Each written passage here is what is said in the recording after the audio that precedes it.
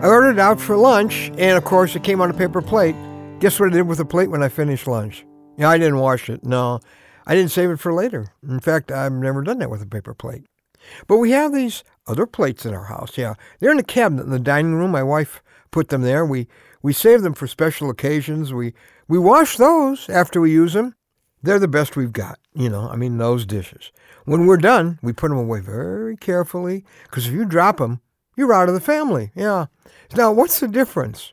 Paper plates, they're cheap, practically worthless. You throw them away. Now, fine china, that's expensive. That's too valuable to throw away. Guess which one most people feel like today? I'm Ron Hutchcraft. I want to have a word with you today about worth so much more. And an awful lot of people feel like paper plates these days. They've been put down, hurt, neglected, ignored, left out, abused. And if you're worthless, they're throwing themselves away. Maybe you. There's a lot of ways you can throw yourself away. Socially, by the friends you choose. You can throw yourself away alcoholically, chemically, romantically, sexually, musically. You can even be suicidal. But when you get close to Jesus, you find out God didn't make any paper plates. That's right. If you think you're not worth much, you are so wrong about who you are. And anyone who's treated you like you're not worth much, they are clueless about who you are. The one who knows what you're worth is the one who gave you your life in the first place, who gave you your worth in the first place, your Creator. And here's how He feels about you. It's in our word for today from the Word of God, Exodus chapter 19, verse 5. You will be my treasured possession. God says you're treasured. You're fine china. You're too valuable to throw away.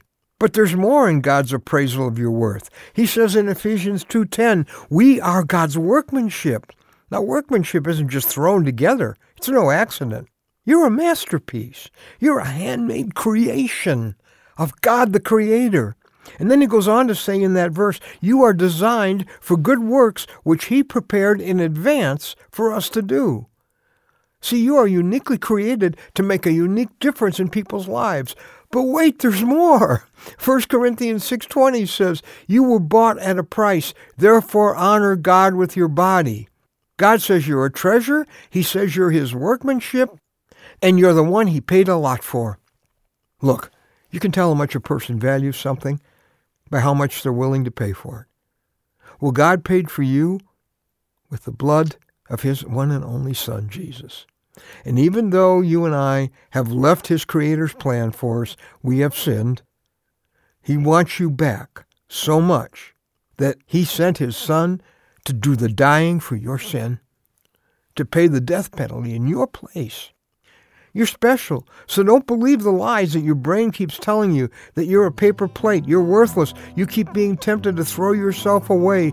You are fine china, reserved for special purposes. If you feel like you're not worth much, it may be because you've never begun a relationship with the one who gave you your worth in the first place, who feels so deeply about you, who loves you so sacrificially.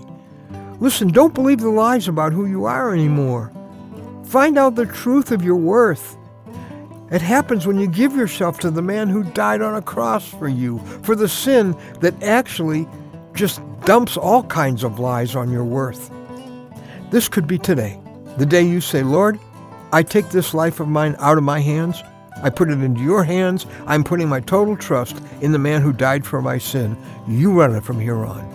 That's a new start, a new beginning. It's what our website's all about. I urge you to check it out as soon as you can.